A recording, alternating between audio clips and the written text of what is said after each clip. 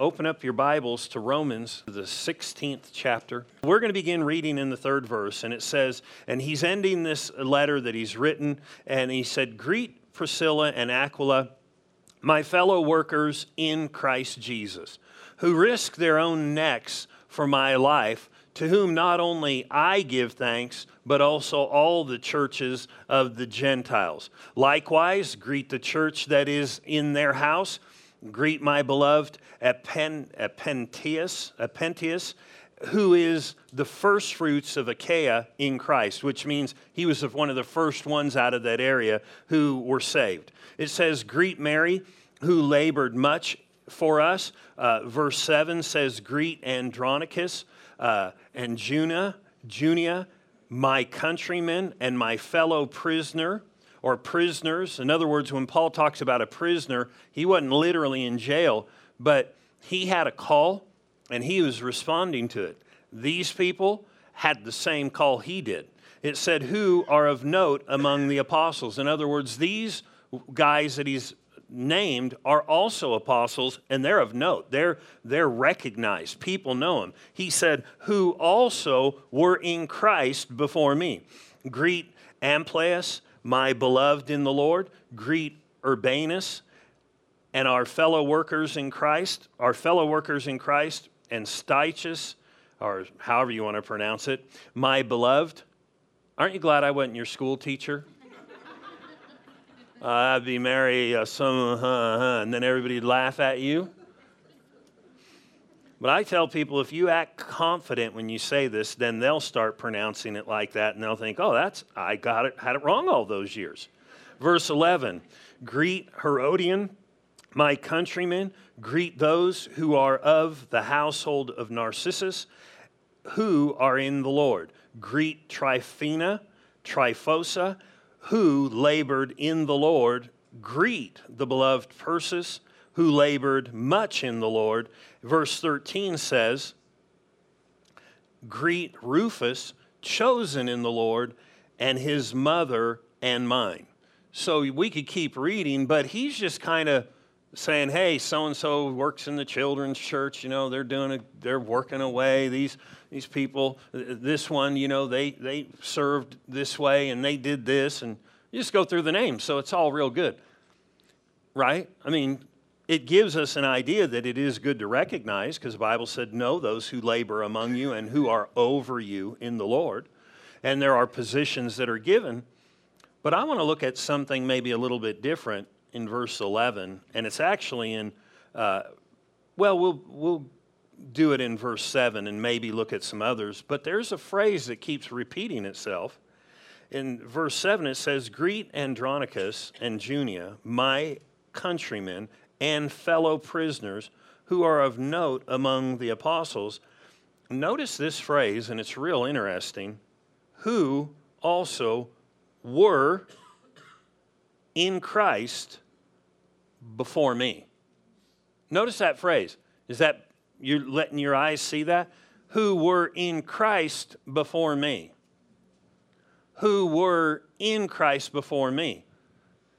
If it was written today, this may be how all this stuff would be written. Oh, so-and-so works over here, they're saved. Oh, Junius, these guys, they're apostles, they were saved before me.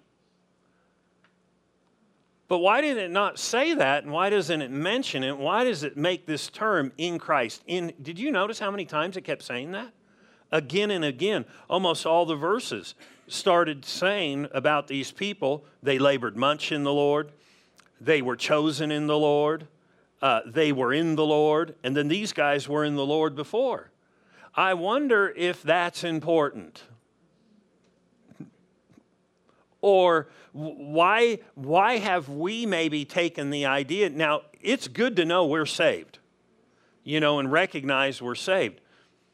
But knowing we're in the Lord, or a believer who has received Christ is in the Lord, there might be something to it. And I know this, if you don't see things properly, you don't see things properly. One thing I know about Arizona, it's important to have tinted windows. or it's a value, I guess. Before I moved to Mesa and I'd lived in Gold Canyon, there's a low light thing out there. And me, being as smart as I am, I said, I want darker tint. And so when I would go to drive out of my neighborhood at night, I'd go to drive out, look out the window. You couldn't see things. I'm thinking, man, this is not good. You have to roll down the window or pray and go. But you're not seeing what is there. And many times, how you see are really not many times, always how you see is super important. You've ever heard this phrase before? They see things through rose-colored glasses. What does that mean if you see everything through rose-colored glasses? That you look like Elton John? You know, because he always had those big old things when we were little. I used to think, what is his problem? The only people who went to Disneyland when I was a kid had the big, huge glasses like that. But they were colored. But when people have colored glasses, they see everything shaded that color. And in life, I wonder if these are glasses that we're supposed to always be looking through, so to speak. Because it's mentioned again and again, in Christ, in Christ. They were in Christ before me. In other words, they were in him. That's how he looked at things. He looked at things through his position and looked at them as though they were in the Lord. Not just saved and over there, but in him. And if we don't think like we're in him once we're saved, we could think, okay, I'm just this junky thing, you know, I got saved, God bought me, and I am what I am. But in the Bible, it talks about everybody who's saved gets put into Christ. It's interesting to me that he brings it up again and again and again. And he had this perspective about looking at people and going, they're in Christ. He didn't say, oh, they're saved, though they were saved, but he said they're in Christ. He looked at them like they were in the Lord. They didn't have their merit on their own. They had their merit in Christ, and he looked at them like that. And so if Paul saw this way, he obviously looked at things through some kind of filter, which I would say would be a truth. And we should look at people like that. I think it would be important. Paul seemed to think it was, if you believe he's the one who wrote this. But look at this scripture, 2 Corinthians, the 2nd chapter. Paul recognize these people in the Lord. How do you recognize people? Do you recognize them as in the Lord or out of the Lord? Because that's all they are. They're either in or they're out. They're either in him or out of him. Period. And if you're saved, you're in him. You're in his body. He's the head. And you're in him. And why is this important? Well, kind of getting ahead of myself, there are truths that will unlock themselves when you start looking and thinking like I'm in Christ. I know this, if you know, the word godliness in the Bible literally means a Godward attitude toward God that, you know, causes you to have your life dictated or, you know, by him. In other words, if you're conscious of him all the time, you're going to be thinking about things in a different light. And you'll be acting in a different light. And so he looked at people like that. But I believe Paul also looked at himself because he said they were in the Lord before me. So that meant he saw himself this way. So he thought through these glasses, I'm in the Lord. Many people don't. They're Christians and they look at themselves based on how they've done things, what they've done, how good they are. In other words, they're measuring themselves by themselves. Paul said in the Bible, those who measure themselves by themselves are not wise and among themselves. Why? If you only see yourself for who you are in yourself, you're going to miss it because you're never going to achieve a proper level in God. So you have to see yourself the way God does. And how does God see people? Notice this in 2 Corinthians. This might be one of those verses too that people might just skate by, so to speak, or look at it and go, oh, there we go. But notice 2 Corinthians, the 2nd chapter, and the 17th verse. It said, we are not, as so many, peddling the word of God. So he said there are people out there that are peddling the word of God or putting the word of God out. Hey, so many. He didn't say just a few. He said so many people out there are peddling the word of God. Boy, that doesn't sound like a compliment, does it? It literally says adulterating for gain. But he said there's a lot of people. So guess what? Some things don't change. So does that mean we should freak out? No, we should be wise. And so he said there are many out there.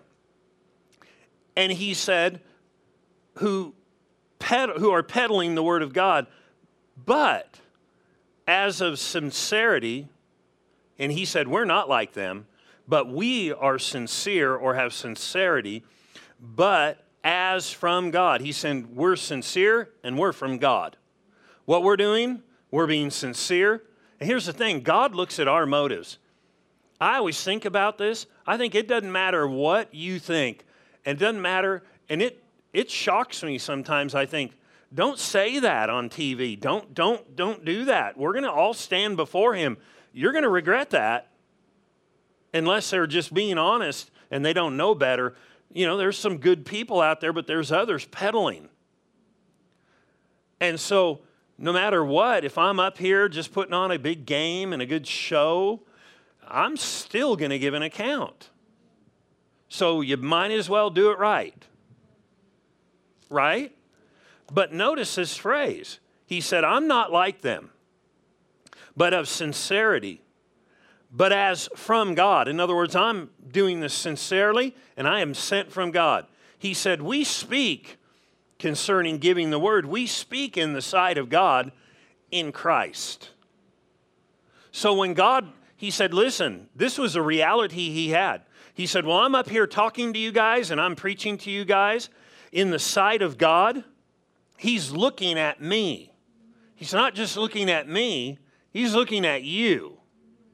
There's nobody hidden from the sight of God.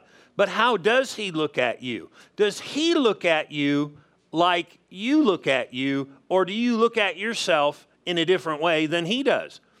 Paul had this reality about him, and he said, I'm sitting here talking to you, and I'm being sincere. I'm sent from God. He is looking at me, and he's seeing me speak this way. He knows it. And he sees me in Christ. In other words, the filter, the way that God looks at me, he looks at me through a filter. How does he look at you? Well, I don't know. Here's the problem. God can have a view of you that's reality, and you can have a wrong view of yourself, and it not even be reality, but it's the way you think it is. In other words, if you're saved, you need to start looking at yourself like you're in Christ. That's how God looks at you. He doesn't look at you outside of him if you're saved. If you're saved, he looks at you just like he looked at Paul. Now, whether we're sincere or what we do is totally different. But he looks at me, he sees me in Jesus. When he looks at you, if you've given your life to the Lord, he looks at you in Christ. You need to wear that. What do I mean? When you're out talking, when you're out walking, when you're out working, when you're praying, when you go to pray, see yourself in Christ. Why? Because then you're not trying to measure up yourself to get an answer to prayer. God sees me in Christ. Therefore, when I pray, I'm not standing in my own merit. It's how God looks at me. But what happens is we look at ourselves in ourselves, And we get discouraged and we don't use confidence, which is faith. And we go, oh, God, I don't know if you want to do this. And, I've done 3 things. Well, 4, okay. All right, you saw I did 5. You know everything wrong. And you don't see yourself in Christ. You see yourself based on your own self. But when you enter in to pray, you're entering in Christ. He may look at you one way, but if you rob yourself of confidence, because you don't see yourself in Christ, you see yourself in who you are, then you're going to pray weak prayers, and you're going to pray unbold prayers, and you're going to act unbold, and because you're just thinking, well, I'm just a sinner saved by grace. No, you're in Christ, and there ain't no junk in Christ. You've been washed. I mean, we sang all those songs. We didn't make those up and went, oh, this is good. We need a washing song. Let's make a washing. Well, could we wash in? Well, how about the blood? How do you get, well, okay, we'll just do it. No, they're scriptural. But you need to see yourself in Him. When you praise God, you need to see yourself in Him. When I first got saved, they'd tell you, well, see yourself standing before the Lord and lifting your voice and just praising Him. I think there's nothing wrong with that. But I think once we're saved and we gain a little bit of knowledge, we might want to see ourselves accepted in the beloved. That's what the Bible said, in Christ. So see ourselves in Him. Ephesians said it this way. He said, we have access to the Father in Christ. Through Him by one Spirit. So His Spirit's in me when I'm saved. And through Him and in Him I have access. What makes me think because I'm living better or not as good that my own merit gets me there to be able to pray successfully or not? Can't be. Because then we don't need a Savior. Because remember, He said, let us come boldly to the throne of grace that we might obtain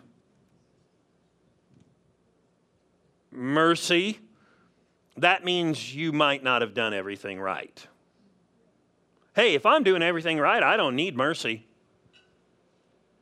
But He said you could just come boldly and obtain it.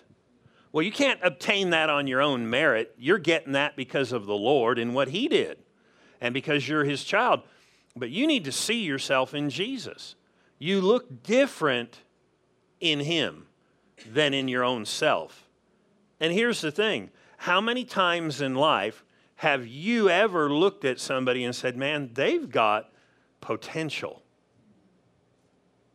You ever looked at somebody and went, man, they've got potential? And some people know they have potential. And you're like, you've got potential. And they're like, no. And they're just playing it off so you'll feed them some more. Oh, yes, oh, no.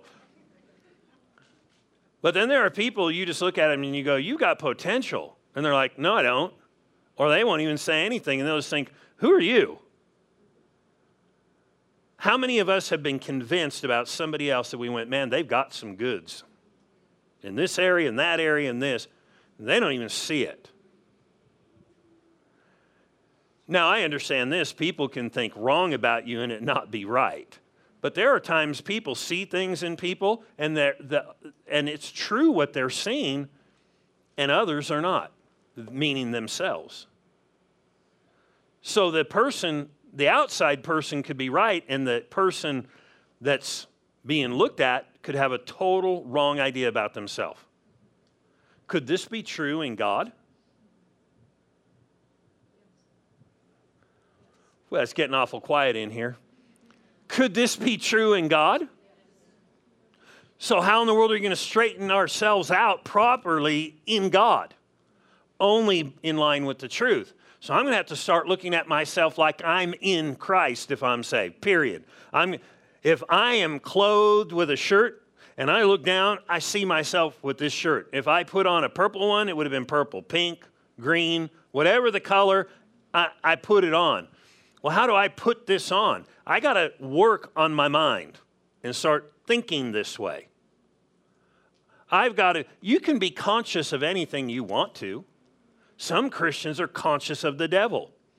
It's all the devil. It's the devil. The devil's everywhere. The devil's everywhere. Listen, you need to be conscious of Jesus in the name of Jesus. The devil is out there, but we've got authority, so don't be all conscious about him. And it's so important. Well, you can get conscious of things.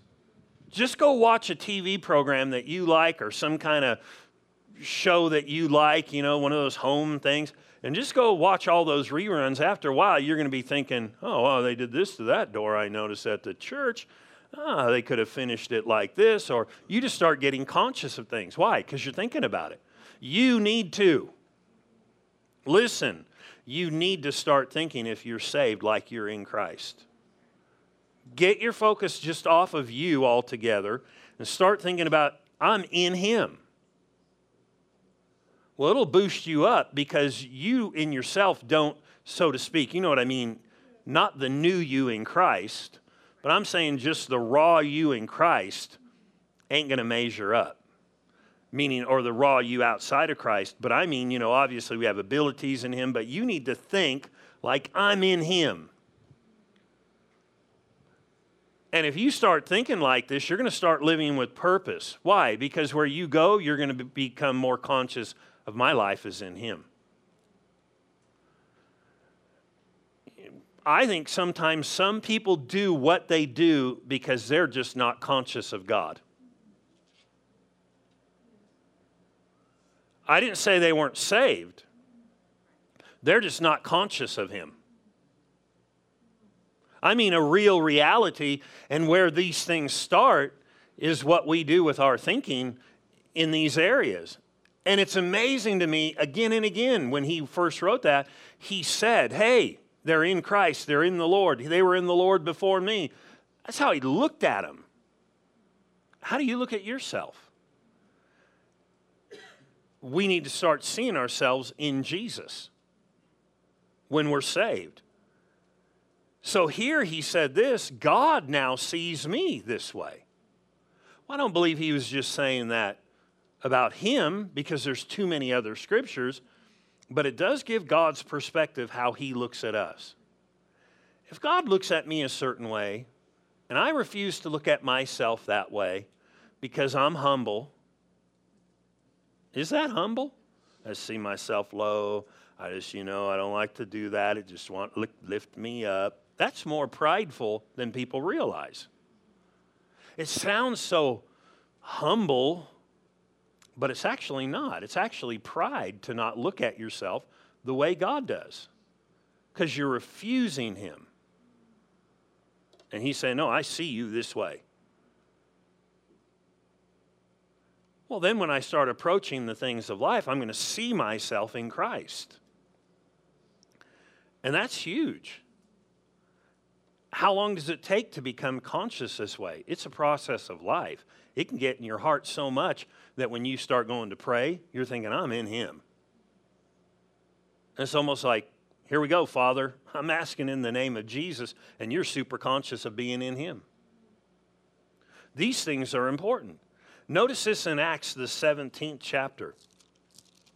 An interesting verse here, and we'll just read the first part for time's sake. A very familiar verse, but it has that little phrase in it again. Paul is talking, he's ministering, reaching these people. In verse 28 of the 17th chapter, it says, for in him. It's an interesting phrase. In him. Where are you today? In him. But the question is not where are you today, but where is your head today?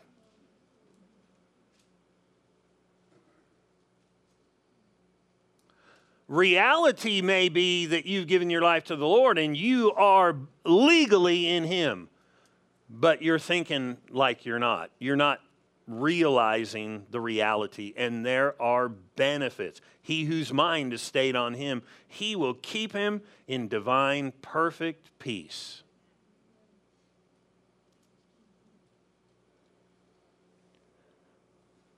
Notice this. It says, for in him we live. That's where we got our life. In him we move. And in him we have our being. Where'd you get your being? Where'd you get your life? Where'd you get all that stuff? Somebody said, I don't even know if I got any of it. It's because you're looking at the wrong thing. You do. But here's the thing. People do certain things that help them tap into it at different times, like when we praise the Lord here at church or we hear the Word of God. But if you learn how to do this on your own, you can just tap in all the time. There's no reason why you can't walk in His fullness all the time. One of the main reasons why is we don't expect it. We don't think like it. We don't believe it. We don't ponder this way. Are you in Christ? Are you saved? How many are saved? You know, people are, oh, I'm saved. But then you say, are you in Christ? You're like, well, yeah, I'm trying. No. You are or you aren't. When you're saved, you are. But you maybe haven't been taught that way because we've emphasized salvation, which we should. But this is salvation. This is not one thing and something else. This is what happens, right? Colossians, 1:13 and 14 said, giving thanks unto the Father who has translated us. Did the Star Trek thing. And beamed them out of the blowing up planet into the ship. Thank you, Scotty. But you think about it, they got translated. They were moved. He said, giving thanks to the Father who has translated us into the kingdom of His dear Son, in whom, or in Jesus, we have our redemption. We were bought back. How did it happen? God moved us in when we got saved. He moved us out and put us in. But do you think like you're in Him?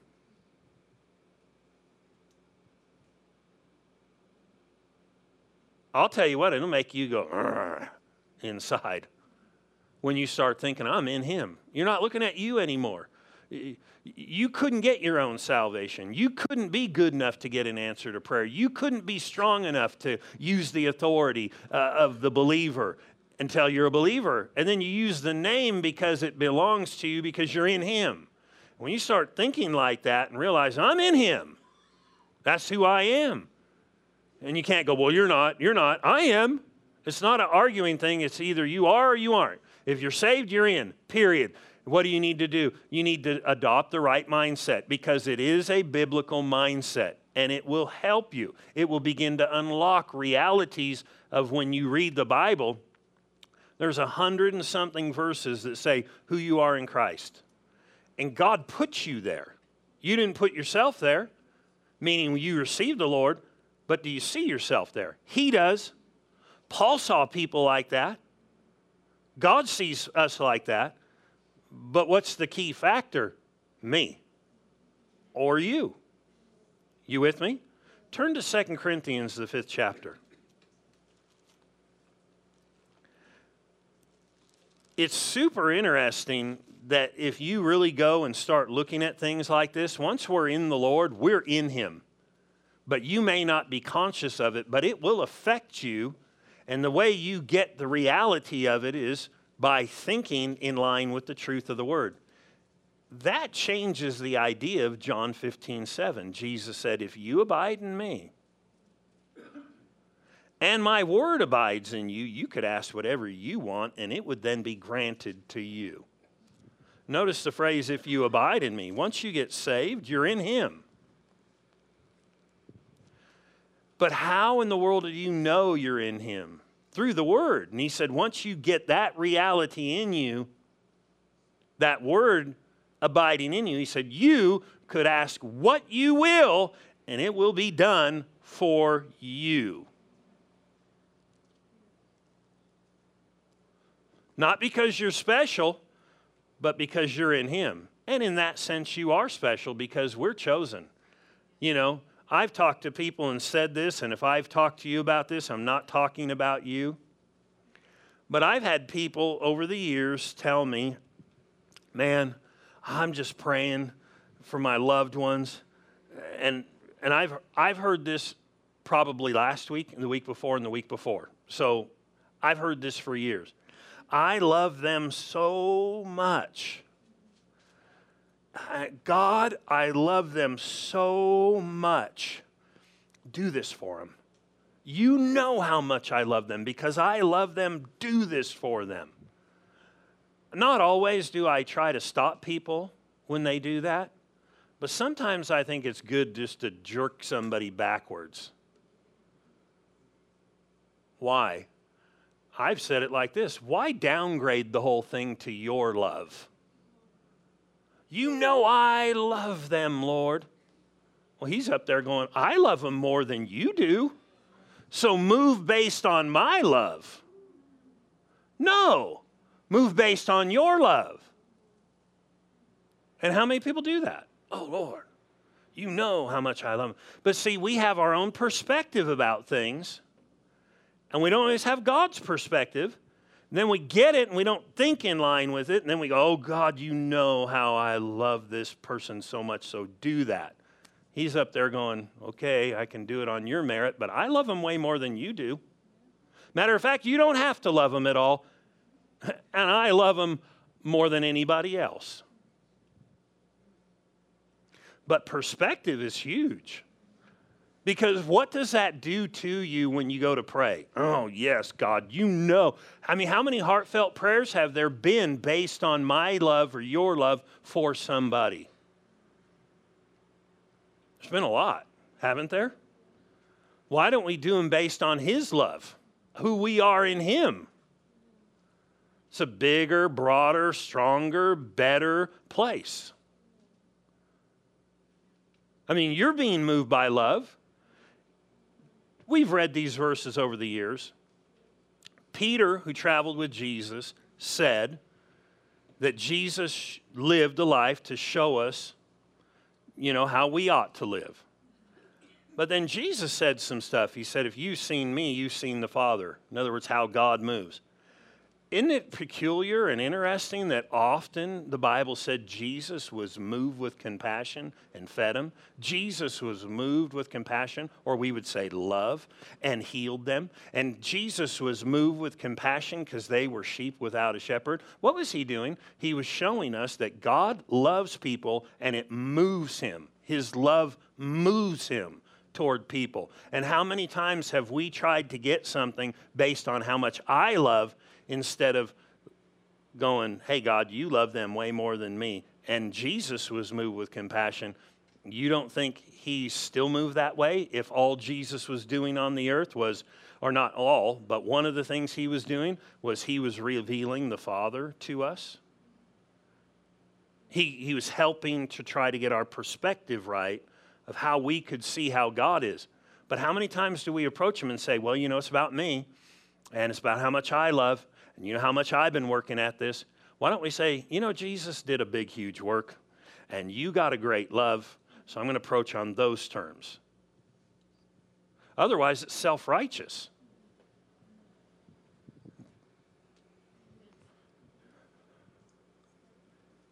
Amen. But it's perspective.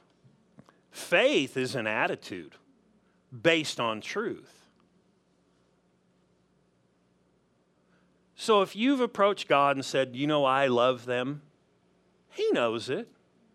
Didn't he say that to Peter? I know you do. Feed my sheep. And then finally he's like, well, you know everything, Lord. After he denied him. God knows you love those people. I'm not saying take that away out of your prayer. But I am saying, why don't you add something? Instead of just approaching on how much you love and how much you want this to work out and how much you need this fixed, he needs it fixed too. He wants it worked out too. You with me? I mean, if God is for us, and if I'm in Christ and you're in Christ, he is way for us because he sees you in his Son. When he looks at you as a believer, he looks at you like you're in Jesus, like you're one with him, right? You know those verses that say those, about receiving the Lord are one spirit with the Lord? What does that mean, one spirit with the Lord? Paul said it this way, I was crucified with Christ. It's no longer I who lives. His life is in me. God looks at you like you're one with Christ. You're not Jesus, But he looks at you like you're one. Because when he said you're one spirit in the Lord, what does that mean? If I have 2 apples, how many apples do I have? If I have 2 oranges, how many oranges do I have? 2. So if you're one spirit in the Lord, how many spirits are there? 2. 2 oranges, 2 apples. No, there's 1. Meaning your spirit is made new. You're one in the Lord. You are so joined to him. So why don't you couple your thinking to the truth?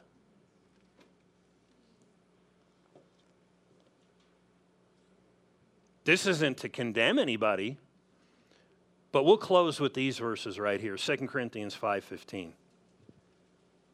It says this, and really the context before, technically we could go back to Genesis, but because there's good stuff everywhere. But we wouldn't even get out of the first verse, and you guys would be like, when's lunch? And verse 15, 2 Corinthians 5:15. And he died for all. Who did? Jesus. That those who live should no longer live for themselves, but for him who died for them and rose again. Therefore, from now on, from this time forward, let that sink in. Now, this was written way back then, but we could say it to you. From now on, after what we've learned, from now on, notice this. Therefore, from now on, we regard or recognize no one according to the flesh. Even though we've known Christ according to the flesh, yet we know him thus no longer, or we don't know him that way anymore. We don't know Jesus after the flesh. That's not how we relate to him. We relate to him in heaven. We don't relate to him like a person here. And he said, from now on, we don't regard people just naturally. It's not what we do. Well, what was he saying? He said, if one died for all, then all were dead. So we can't regard people after the natural. We just have to look at them and recognize they're either dead in sins or they're alive in Christ. But notice the very next phrase. He tries to clarify how then we are to look at people. Therefore, if anyone, notice this phrase, is in Christ. Notice he didn't say, if anybody is saved. But we know this is salvation. But we know he's using a term on purpose so that we start seeing and they would see themselves in Christ. The Corinthian church was super carnal. They lived after the flesh. They got drunk. They committed adultery. They had false doctrine. They had bickering. They talked about one another. They were hypocrites. I would never go to that church because it was full of hypocrites. Oh, wait a minute. It's written in the Bible. I'd go to church, but there's a bunch of hypocrites there. Yeah, it's nothing new. Nothing new. You should come, join in, hypocrite. But the issue is, he wasn't trying to leave them there. Because we know that a work of the flesh is being a hypocrite. Because it says it. But he said in Christ, we're not that anymore. But people may act that way who are in Christ, but that's not appropriate. What do you need to do? You need to start seeing yourself in Christ. And so he said here, therefore, if anyone is in Christ. Why do you need to see yourself in Christ? Because there are things connected to that phrase. Like this, he is a new creation. That's a spiritual new creation. Old things have passed away. Not your hair, not your skin, not your mind. We renew our mind. We present our body, but your spirit is a new creation. You're a new creation. Old things have passed away. Behold, all things have become new spiritually. Notice verse 21. For he made him, Jesus, who knew no sin. He never sinned, never did wrong, never was sick, never was broken down, never was oppressed. He was never any of these things. But he became sin for us. He became all that. He took stripes. He became oppressed. He became all of that on the cross and when he was whipped, that we might be made or become the righteousness of God. Notice that phrase, in him. So when I see myself in him, I then must see myself as in good standing with God, clean, right. Not by your works. Because, see, that's what happens. You start measuring yourself by how you were. Why don't you just start seeing yourself in Christ? There are many, many things that are connected to who you are. And we're not to know anybody anymore after the flesh. We're to either know people as saved or lost, in or out, in Jesus or not. And if you're saved, you're in him. And you need to start thinking like that, right? Haven't you ever, when you were a kid, got corrected, or maybe as an adult? You need to change your attitude, Mr. or Mrs. Anybody ever had that happen? You need to watch your attitude. I remember one time I got pulled over by a policeman. I asked him a question, and he got all fired up. He acted like I had a bad attitude. I said, listen here. Then I started having an attitude. I said, I'm not against you. I said, I'm for you. I said, I know I was speeding. And he just backed down. I said, I'm for policemen. As long as, you know, they're doing the right thing, I support them. But how many people approach with certain kinds of attitudes? And then you get corrected for it. Now, I'm not saying do that to the police. You better be careful. I've seen other people do stuff like that, and then they get bracelets and everything. And that means they get free rides in the car, and, oh, cool. That's not what I'm talking about. But I was trying to tell him, listen, I'm for you. And he just was all on edge and had this certain attitude. He needed to approach me different. He didn't know who I was. And sometimes we just need to get a change of attitude as a believer. Start seeing ourselves how we are. Well, nobody else sees me this way. Doesn't matter. Doesn't matter. Doesn't matter. So it doesn't matter. You see yourself that way.